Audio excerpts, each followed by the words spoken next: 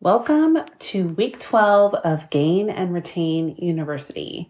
And today is going to be another short and sweet one because I'm going to give you some homework that I want you to spend the bulk of your time in this program on this week. Now, hopefully you have finished up all of the tasks that you had for last week. If you have not created your welcome series yet, then hit a pause on this podcast episode. Go back and re-listen to last week's podcast, get that welcome series squared away, and then come back here because I don't want you to overwhelm yourself with too much stuff. We do one thing at a time, and that's why these episodes are coming out weekly. So today we're going to talk about your order follow-up series. Now, what is an order follow-up series? An order follow-up series is what comes to your customer via email after they have made a purchase from you. It's an opportunity to connect with your audience and to start to convert them to raving fans and to get them used to opening and clicking through emails that come from you. So there are some follow-up emails that your email service provider or your website platform may already have. So for example, I use Shopify for my product-based business, and it does automatically send a lot of these emails for me. So here's the 3 emails that your website may already be sending without you even realizing it. 1 is an order confirmation.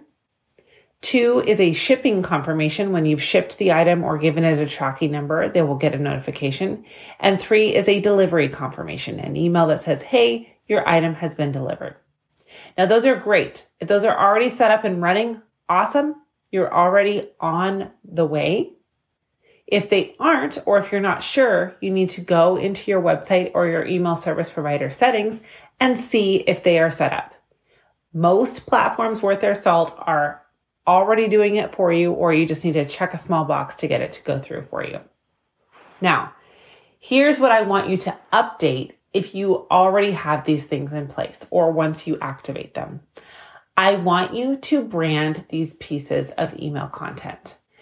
And the reason why is because if you think about all the things that you order online, there are a handful of platforms that these businesses are using, right? We're using Shopify, we're using Wix, we're using WooCommerce. There's just a few. And they are all sending out these automated emails. And they all start to look the same if you don't have your branding on them, okay? And these companies, they want their branding on it, right? Shopify wants people to get an email and think, oh, I know where that comes from. That comes from Shopify, because so many people are starting small businesses now that they want to be top of mind.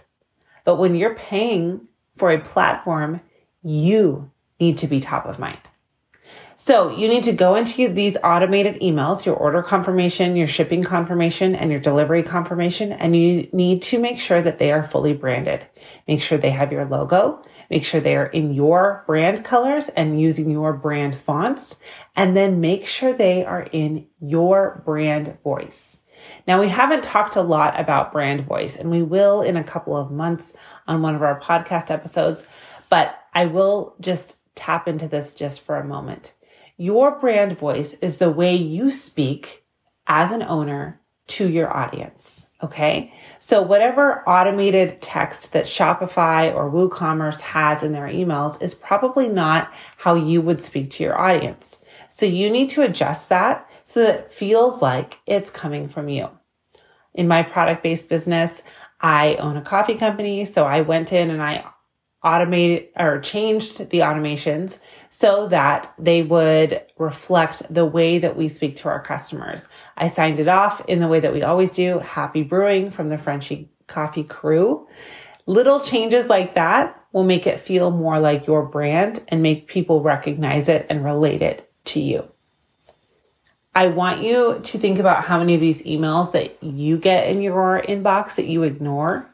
And then think about how you can make small changes to make sure that your emails are not getting ignored. Now, the other thing that you should do with these automated emails is change the subject lines. We talked about how to create really great subject lines a few weeks ago, and I want you to utilize those tools to change the subject lines for these automated follow-up emails so that people are more encouraged to open them. And then lastly, your email service provider or your website platform may include a follow-up email with a review request that goes out after the customer has received their item. If it doesn't, and you have not yet implemented this, even though we talked about it in January, then implement that now and do the same things with it. Just use the automated email that they already have in place, activate it, or if you're using a different review system, I guarantee you they have an automated email that you can activate, and then brand it to your business. If you already have these emails set up, going in and customizing them to your brand should take you an hour, right? It shouldn't take too long.